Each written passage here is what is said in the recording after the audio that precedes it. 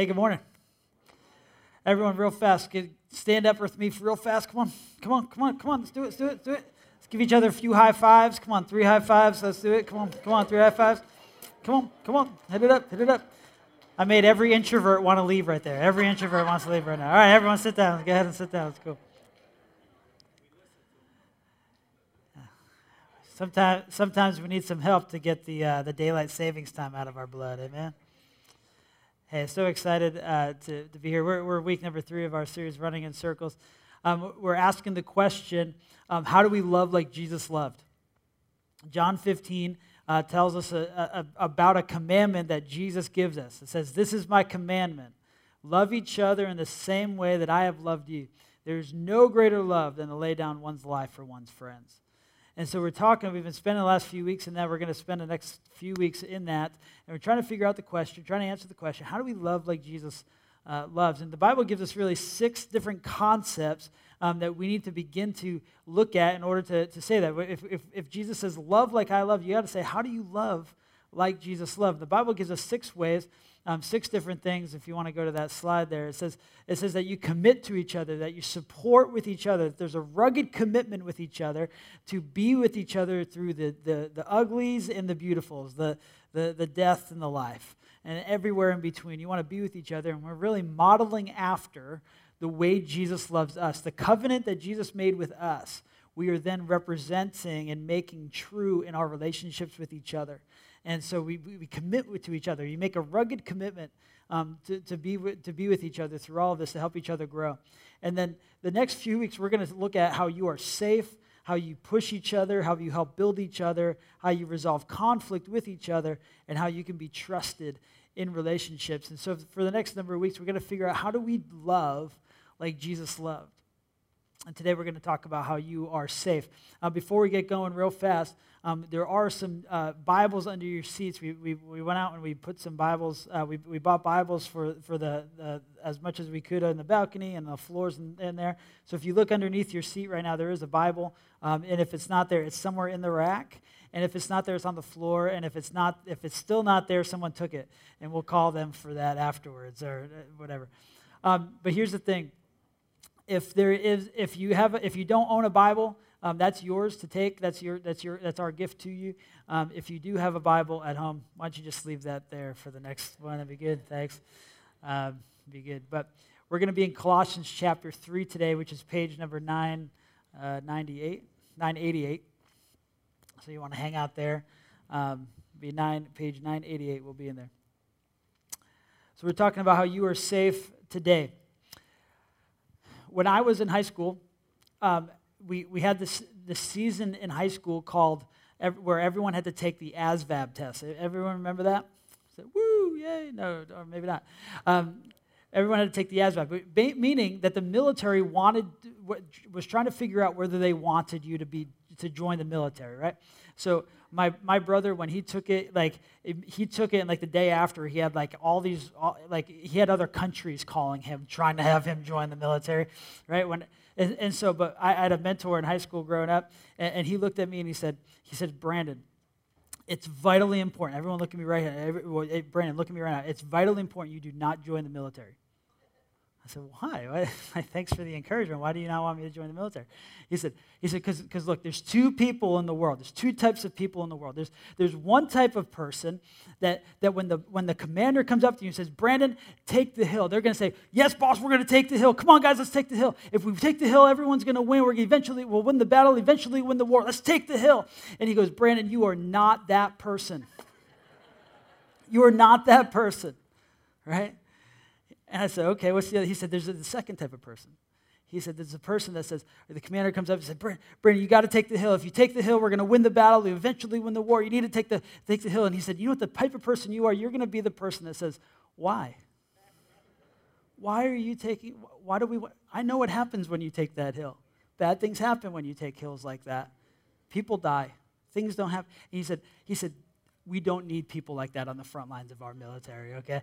And actually, my ASVAB test confirmed my future would not be in the military, so thank the Lord that he lets me speak from time to time here.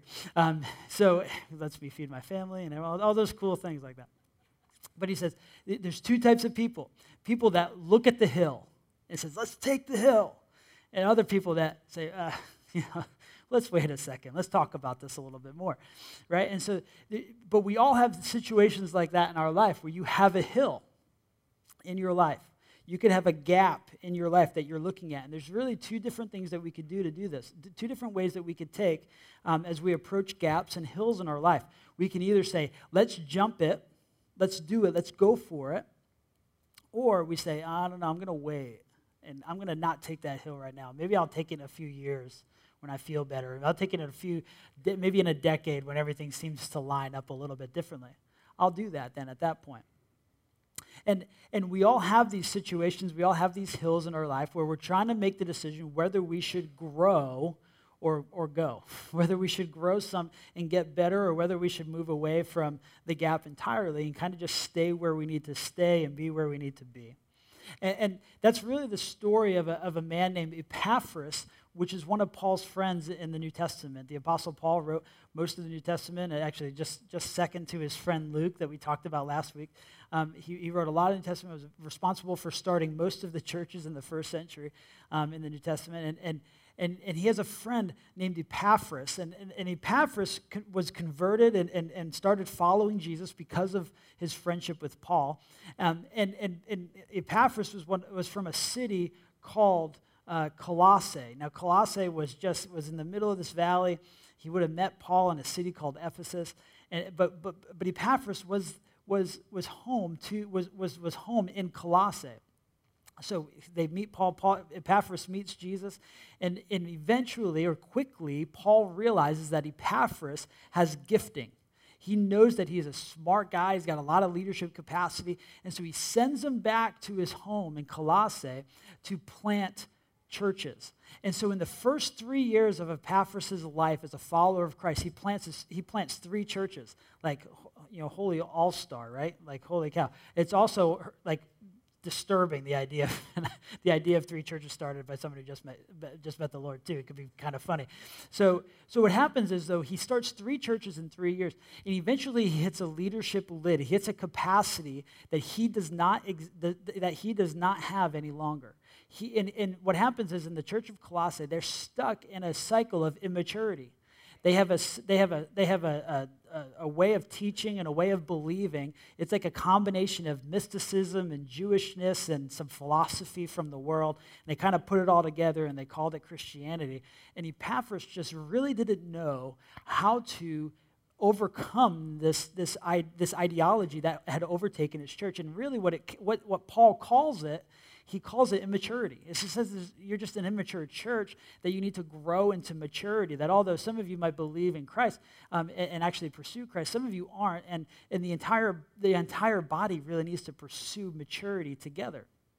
And so Epaphras just knows he doesn't have the capacity for this, and he says, I need to find someone that knows. And so he leaves Colossae, goes back to Ephesus where Paul is, and he knocks on Paul's door. And he says, hey, you remember when you asked me to plant some churches? Well, I'm just stuck right now. I'm at a gap, right? I'm at a gap. And I want the church to grow into maturity. I want the church to grow into all that it's becoming and should become as followers of Christ. But I just don't know how to do it. I don't know where we should go next. And Paul begins to chat with them and talk with them, because here's what we know. Between Paul and Epaphras, their relationship was a safe relationship. In our life, in our stories, we all have hills and gaps that we might need to get to eventually, and we need to make a decision. But what happens is in those gaps, when we're faced with who we are and who we really want to be, that gap, when we're faced with that, all sorts of anxiety can rise up from that. It could be the type of thing where we step back and think, I'm just not ready to take this hill yet. I'm not ready to jump into this gap yet. Science actually shows this. Science says that you will actually have the right facial expression a lot of times will simply allow you to be paralyzed and not pursue hills or not jump into gaps. The right facial expression, maybe the wrong word from somebody, will send you into like an anxious free fall. It happens all the time with people, and you get stuck in this paralysis to say, you know what, I feel like I want to do what I need to do. I feel like I want to grow and do all this, but I'm just struck with anxiety. I'm just struck with this ability that I just can't take that step forward. And it's actually, there's actually a lot of science that goes into this. There's actually a part of your brain that is responsible for this. So last night I stayed up all night trying to draw this, so I know you'll appreciate that. But there's really three major parts to your brain, and information flows up through your brainstem. And then right in the part of your brain here, there's something called the reptilian complex. You're like, really? It's 10 o'clock on daylight savings time weekend, and we're going reptilian complex on us this morning? Yes, just bear with me here. You go up, information travels up your brainstem into this reptilian complex. And you can thank God for your reptilian complex for breathing, because it takes over all of the ways that you're safe, like all of the ways that you stay alive. It's responsible for taking care of all the systems that make sure that you're breathing throughout the day. So next time you're in prayer, say, God, thank you so much for the reptilian complex that allows me to breathe throughout the week. So it goes up there, and that's really trying to keep you safe. It's really trying to make sure everything you stay alive. And then that from there, information moves right into the limbic system. Now, the limbic system is responsible for all of your emotions. Now, listen, you're going to see something or feel something. You'll be in a situation. That information is going to go up into your reptilian complex, and your brain's going to decide whether or not you're safe. Your brain's going to decide whether or not you're in a good spot, where there could be threat to your life. If it passes that test, it's going to continue into the limbic system. The limbic system is going to say, okay, there's emotions that are tied to this situation. What's brilliant or like fascinating about the limbic system is that you will actually feel emotion before you remember the memory of why you're feeling that emotion. Okay? So your body will recall emotion like tons faster than it will recall memories. And so you'll stay in the middle of a situation, and you'll feel something, and you don't know why you're feeling it. You don't remember what could be causing this. What ends up happening is minutes, hours, and sometimes even days later, you remember, oh, I remember why I feel like this. It's called emotional self-awareness. You understand why you're feeling what you're feeling and where that's coming from. When you're standing in front of a hill, when you're standing at your gap and you're not sure whether you should jump over it or try to take that hill, what ends up happening is your body is frozen by emotion and anxiety and things that are just tripping you up. It's at that moment that you no longer have the structure necessary by yourself to grow past that issue. What do you need? You need a buddy. You need a friend. You need someone that can help you get over all of those things. There's a CEO by the name of Ed Catmull, and he talks about this idea called the brain trust. Ed Catmull, he's the CEO of a small organization called Pixar. I don't know if you've ever heard of that. Took me a long time to start it back in the day, and it worked out good. I gave it to Ed as just as a help. But no, they write small little stories that you might have seen before. But he talks about this idea called a brain trust. And he says that brain trust, organizationally, you'll be able to get out of whatever absorption you're in order to make sure that you are pursuing growth and pursuing health and pursuing progress. Brain trusts are the things that do that. And so it's this idea that actually started back in the 1930s with presidents and state leaders, where they would go to people outside of their cabinet for wisdom, outside their cabinet for people for more insight to what they're going through. And so exactly at that moment, your body and brain, they're being struck by anxiety, being struck by all this emotion. They're not really sure what's happening. You go to somebody else, and this brain trust idea that says, this is what you need, this is who you need, this is what you need to do next. And what they do is they defang the failures and the circumstances of your life. How many are so thankful? You might be thinking of a person right now that you would go to for this, or you might have someone that you already go to for this. But it's the person that you go to that just helps life feel a little bit better. It defangs the circumstances of your life. So you could have gone through a transition. You could have be struggling with a certain area of your life. You could be potentially thinking about a new career or a new job. And the anxiety of that really takes away from the joy of your life. And what really kind of the Bible is teaching us and really what our bodies are teaching us is saying you need another person or a group of people to get out of the absorption of your own emotions so that you can see how to take a next step and grow and get better. Are we tracking this morning? And so this is what Epaphras, our little buddy Epaphras, is doing when he meets with Paul. When he leaves Colossae and goes to Ephesus to meet with Paul, he's acknowledging, I can't do this by myself. I need someone to help me. I need someone to grow. I need someone to be in this brain trust idea. And so the question I want to ask today, really the question I want to answer is, what does a brain trust of people that help me grow look like? And it's going to be from the letter of Colossians. When Epaphras met with Paul, that conversation turned into a letter. And that letter goes back to the church of Colossae. And they begin to read it out, with a bunch of other letters as well, but they begin to read it out loud as a way to teach them, hey, this is what Paul thinks about our current situation. And he's going to tell us what the values of a group of people like this looks like. For us at Community Covenant, we experience this fully in our community groups. If you're not in some sort of realm of community or some sort of community group, you need to get in one. That could be one within our church or it could be one outside of our church, or however that you might feel. You need to be in one because that's the only time that you're going to be able to get to a point where you experience what we're talking about here. It's this corner 4 relationship that says that we can actually pursue Christ together in a trusted, connected way. And so really there's 4 values to what this brain trust will help us experience, what this brain trust, what you kind of have to agree to in order to make it meaningfully connecting. And so we're going to do that from the book of Colossians today, the letter that Paul would have written after that meeting with Epaphras. And so there's 4 things that we want to talk through. Number 1, brain trust, they value heaven. They value heaven. And this is the first thing that they're centered on. This is what you're agreeing to as someone, a follower of Christ, someone who's engaged with who he is, and someone who's now being changed by him. You're saying we are centered on the gospel, centered on heaven. So number 1, Colossians 3, verse 1 says this: since you have been raised to new life with Christ, set your sights on the realities of heaven, where Christ sits in the place of honor at God's right hand. Think about the things of heaven, not the things of earth, for you died to this life, and your real life is hidden with Christ in God. So he says, since you've been raised to new life with Christ, set your sights on the realities of heaven.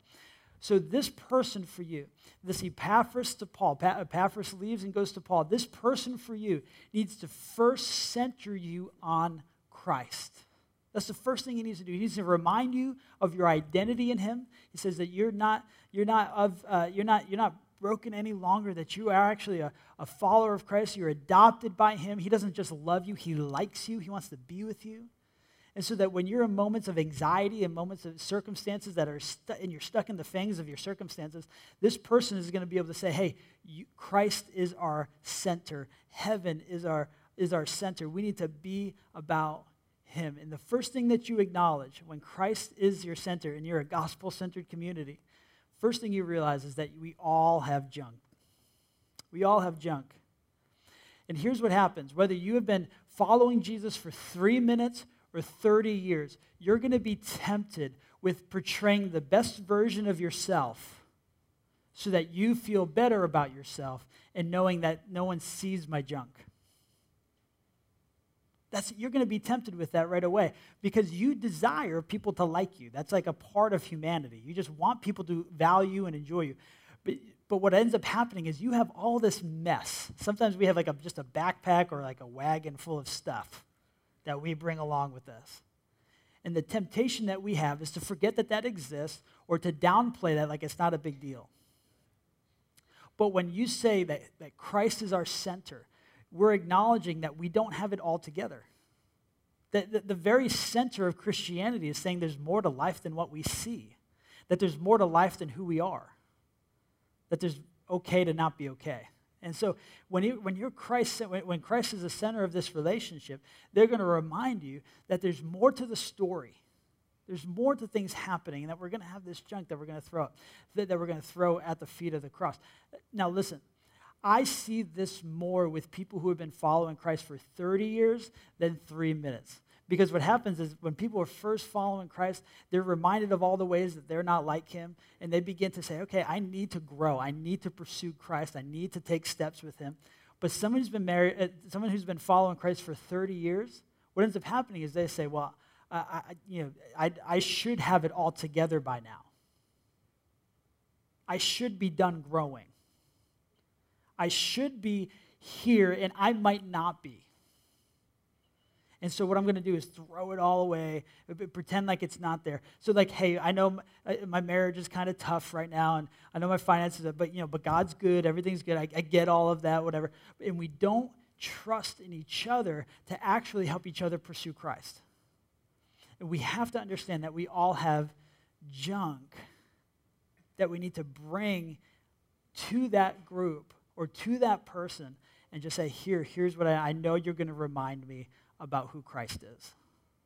Because here's what I love. The second value of a brain trust, that this type of person that we're talking through, the second value of this is not just heaven, but that it's human. Is that we're all image bearers. That we're all like just inherently valuable to God. So not only not only is it heaven that is based at the center of this relationship, but that it's humanity, that we are actually centered on who he is, that we all are inherently valuable to Christ.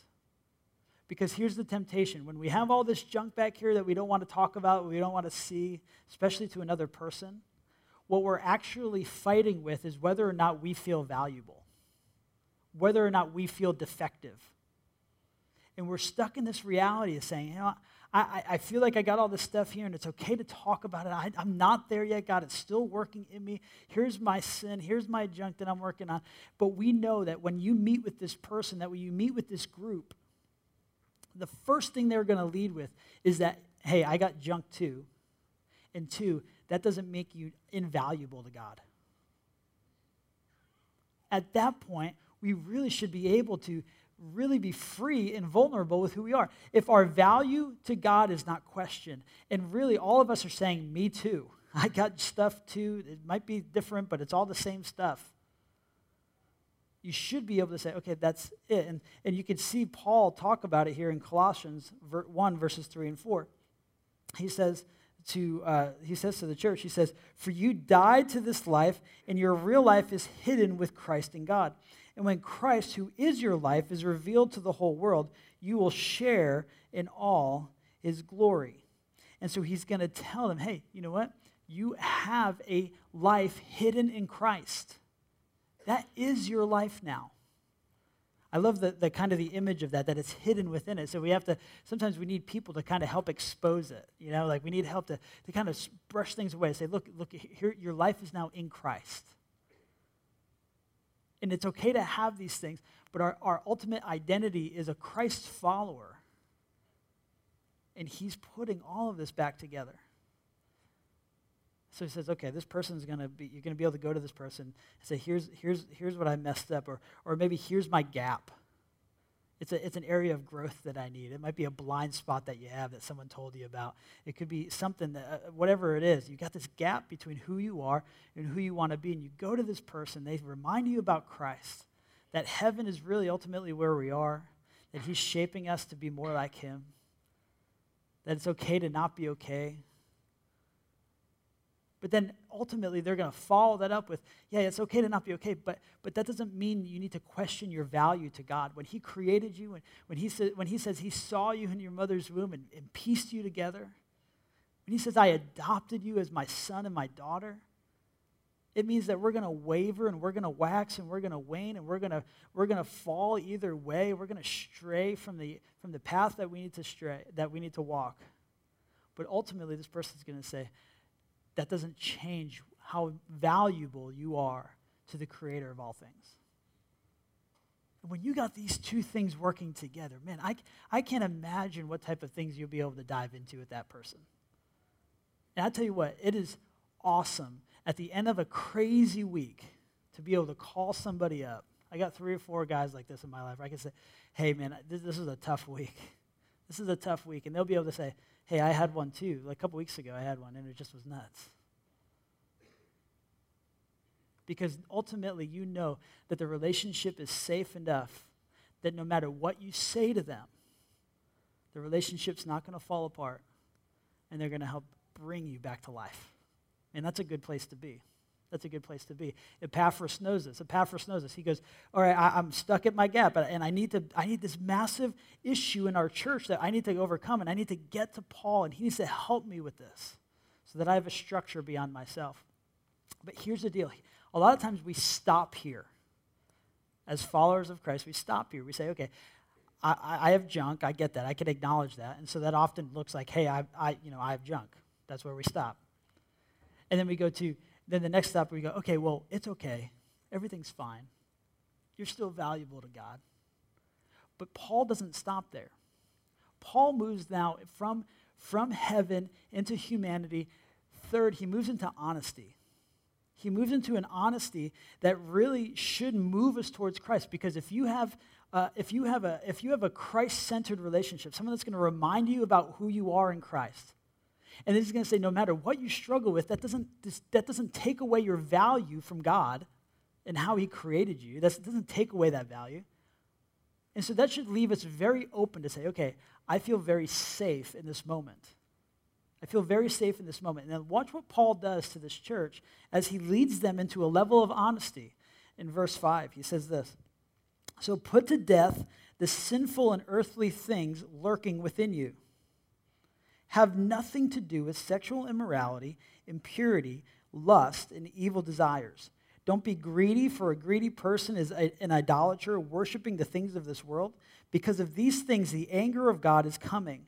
You used to do these things when your life was still part of this world, but now is time to get rid of anger and rage and malicious behavior, slander and dirty language. Don't lie to each other, for you have stripped off your old sinful nature and all its wicked deeds. Put on your new nature and be renewed as you learn to know your Creator and become like Him. In this new life, it doesn't matter if you are a Jew or a Gentile, circumcised or uncircumcised. All the men said amen. Barbaric, uncivilized, slave, or free. Christ is all that matters, and He lives in all of us. Since God chose you to be the holy people He loves, you must clothe yourselves with tender-hearted mercy, kindness, humility, gentleness, and patience. Make allowance for each other's faults. Forgive anyone who offends you. Remember, the Lord forgave you, so you must forgive others. Above all, clothe yourselves with love, which binds us all together in perfect harmony. And let the peace that comes from Christ rule in your hearts. For as members of one body, you are called to live in peace and always be thankful. So you see how he does that? I mean, he just lays a smack down on people, doesn't he? Like, that's a pretty serious list of things. But he says, you know what? Christ is who we are. It doesn't take away from your value, but here's the honesty that we all need to pursue together. Now, for some of us, our home lies within verses 5 through 15, and we think that's Christianity. That's not. That's the result of being a follower of Jesus. Now, listen to me. Sometimes we find our security in the fact that we follow rules, and that's not where our security lies. Our security lies in Christ. The fact that He's changing your heart, changing you to become more like Him. And as a result, you begin to do things that actually look like who He is. And so you start making decisions then at that point. All right, because my home is in Christ and I'm adopted by Him, because I'm valued by God, He's going to change me. And ultimately, I'm going to be free to make decisions to become more like Him. So He's going to move you into a sense of honesty that you say, okay, where does my life not line up to what God has asked me to do? That's an okay question if you have the value of the Creator of the universe. Are we tracking on that this morning? That's a perfectly okay question to say, hey, you know what? I'm not where I need to be. That's okay because it's gospel-centered, and I know that it's okay. And I know ultimately I've been created by God, and I am created with an inherent value. And so let's begin to sort through all of the different ways that I'm not like him. And you know how he does that? Is he puts you with another person. He puts you with another person, or he puts you with a group of people that help you become more like him. That's how he does that. He helps you with other people to change your thinking, to ultimately change your activity so that you can look more like Christ. He does that in relationships. We can't live life alone. We can't do it.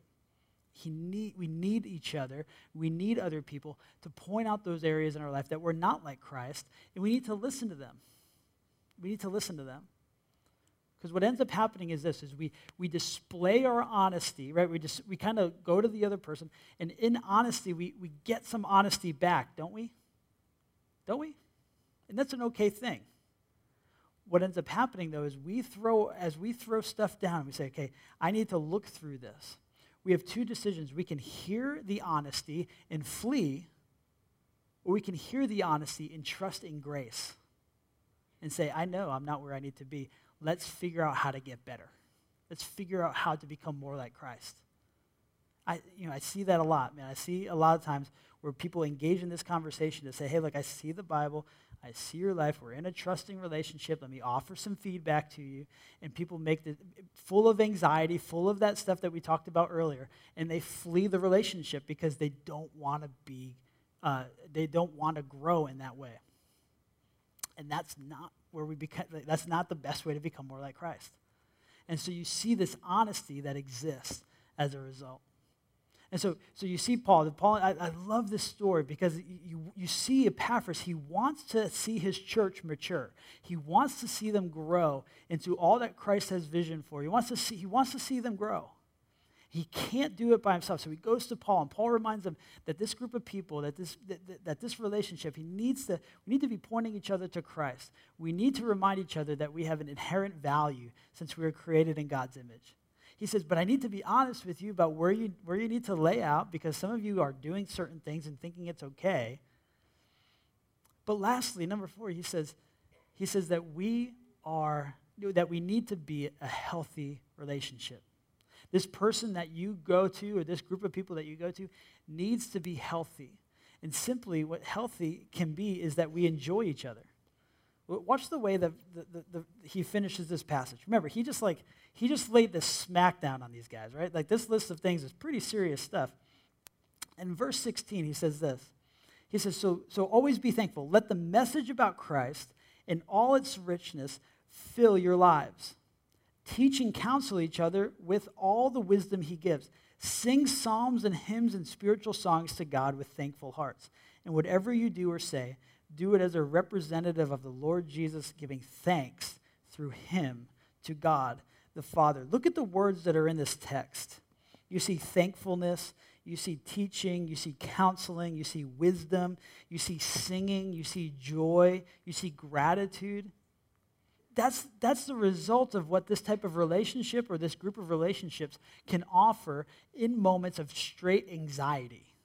When you're at your gap or you're standing before your hill and you're not sure whether or not you want to pursue it or jump in and to grow into all that God has called you to grow into,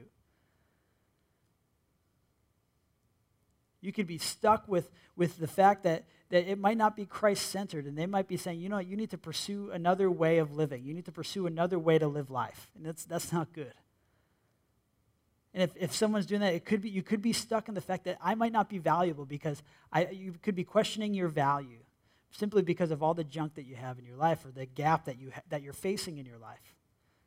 When someone can do that, you can move into honesty. But ultimately, at the end of the day, if you're not laughing and enjoying and being thankful for each other, ultimately, you're not in a healthy group of relationships. If it's always like this kind of just this nagging type of, you're always feeling like you just can never be good enough, you're moving into a corner 2 bad connection. You're not corner 4. Corner 4, true connection. You want to stay there. And the way you do that is ultimately you're going to be a healthy group of people enjoying each other, laughing with each other, perhaps singing with each other, but that might be negative too in and of itself, but we'll go there later, right? Unless you're in Pastor Chris's group, then it's pretty, but it could, we'll figure that out later. But you have this idea that you're singing, there's joy, there's gratitude, there's all this activity in this group of people or in this person, because ultimately at the end of the day, it needs to be a healthy relationship with healthy dynamics in order to allow the other three to do that. The biggest piece about healthy relationships or a healthy brain trust like this type of thing, like Epaphras shared with Paul, is the fact that you don't question whether the relationship should exist or not in moments of straight honesty. If you can trust the relationship, knowing that I'll be able to say what I need to say, and I need to get this off my chest, and have the other person not run, that's a good corner for a relationship. Even more so, if you can sit there and say what you need to say, and then actually hear the feedback coming from the person that you're in a corner for relationship with, and not flee the relationship, that's a good relationship. There's one leader that puts it this way: if he can hear the laughing in the room, he knows that the group will solve the problem. Because there's a sense of joy and laughter. When you have that type of lightheartedness, that type of energy in a group of people, you know they're going to solve the problems that they need to solve. And when that group of people is ultimately centered on Christ, you're going to become more like Christ in a good and healthy way. And so that's ultimately what we want to do. When we say love each other like that, you need to become safe people for each other, for someone, or you need to find a safe person that can ultimately defang the failures and the circumstances of life.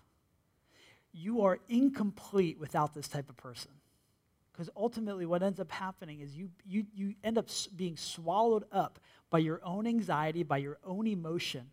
And if you don't learn how to be able to get to that type of person and have this awesome corner for relationship where they're supporting you, they're ruggedly committed to you and fuel you up, but they're also telling you what you need to hear to defang the circumstances of life, you'll be in a spot that'll be able to help you take next steps and ultimately love a person like Jesus loved.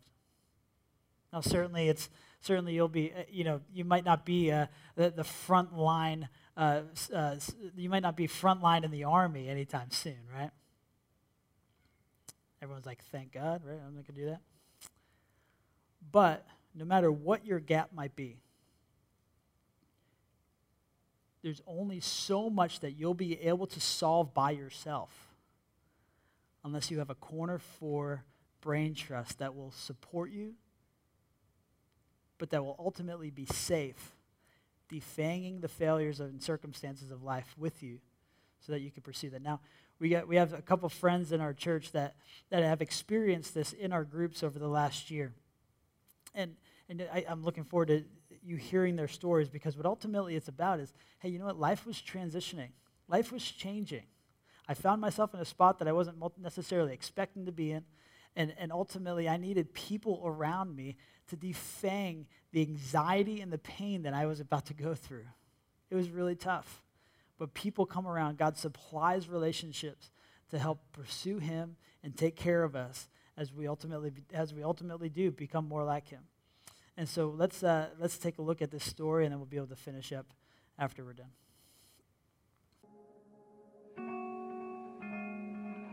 My name is Andrew Bartlett, and I have been coming to CCC for about a year and a half or so. I did have a little bit of an issue, and that is I really liked coming here, but my wife and my kids really wanted to stay at the church that we had been going to for a while, and mainly due to the history of my wife. She grew up in that church, pretty much spent most of her life in that church. As a single female, life can be very chaotic when you're trying to struggle along.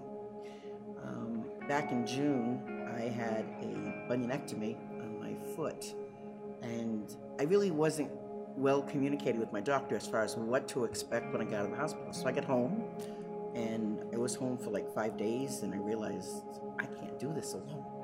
For me, I'm very outgoing, but I hated the fact when I first started coming here that I didn't know a soul. I didn't know one person, and to me, I think that made it worse that I was walking into church without my family. And it just really broke my heart that they were at one church and I was here. But I just kept saying to myself, at least we're all in church. We're not all together, but at least we're all in church. I felt as though I really couldn't. I had no resources. My girlfriend Nancy was my only resource, and I couldn't ask her to give up her job during the day to come take care of me. But I really didn't, I thought about my small group, but I said, well, how are they going to do anything? They work too and everything else, and how is this going to work and everything?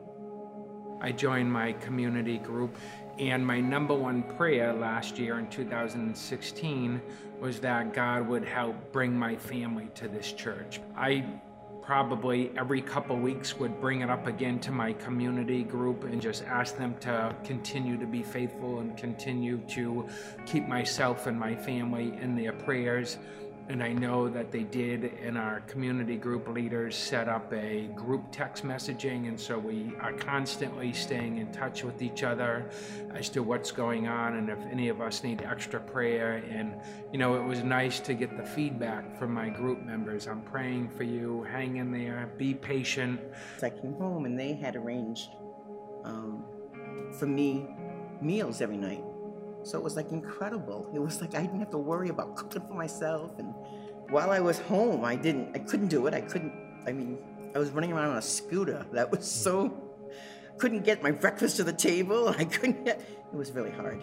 So as the group came by, every night I had a different person bringing me a meal, and it was fellowship too and everything. And some of them were great meals, serving one or two, and some of them were like a feast. I could have 15 people over. I could have that much food. But it really made a big difference in my life. It helped me not be so fearful, So, and I think it was maybe they did that for another week. So 2 weeks after, I was able to get myself acclimated. And by then I was getting stronger. I was still in my boot, but at least I was able to put pressure on the heel of the boot and get around. It took a little while, but now they've been coming to our church for about a year now on a continual basis, which is fantastic. It's just such a difference now to come to church together as a family. And then also because of my small community group, it's great. I walk in here and I notice people, and people come up and say hi, and I've gotten to know a lot of people through introductions of people in my group, and then me just introducing myself to others. So it's been wonderful. CCC has been very good for my family. I love this church, and I'm glad to be part of it. My small group's great. I learned that I can depend on them. I have 15 better friends that I know things about them, they know things about me, and it's comforting to know that. It's a good feeling to have somebody around you. As you're walking through life as a single person, sometimes it's hard. Several of them came to visit me, and it was really a nice feeling. Nice sense of secureness and everything. And it's continued to this day. I'm so glad I got into this small group. And I have 14 new friends.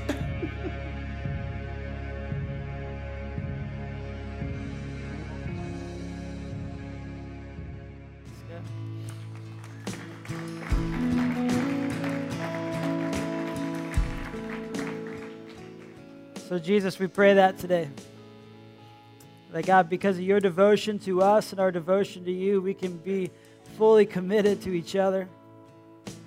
That God, that we can be safe people for each other as the pain of circumstances sometimes keeps us paralyzed. That God, we can ultimately look to you and look to a relationship that you've given us to become more like you. God, I pray today that we experience that this week. I pray today that you allow each other, you just allow us to dive into this, God, that we are Christ-centered, gospel-centered communities that we have junk, God, that we need to lay at your feet, that we are ultimately valuable in you, and we can be honest with each other, and we can be healthy in dynamics. But God, I pray that we get to a point in our relationships that we don't have to wonder whether or not they're going to stick around. God, I pray that you give us these corner four relationships that you've created us to be in. Help us find that in you. Help us find it in each other. In your name we pray. Amen. Amen. He's a good God, church. Amen. Thank God.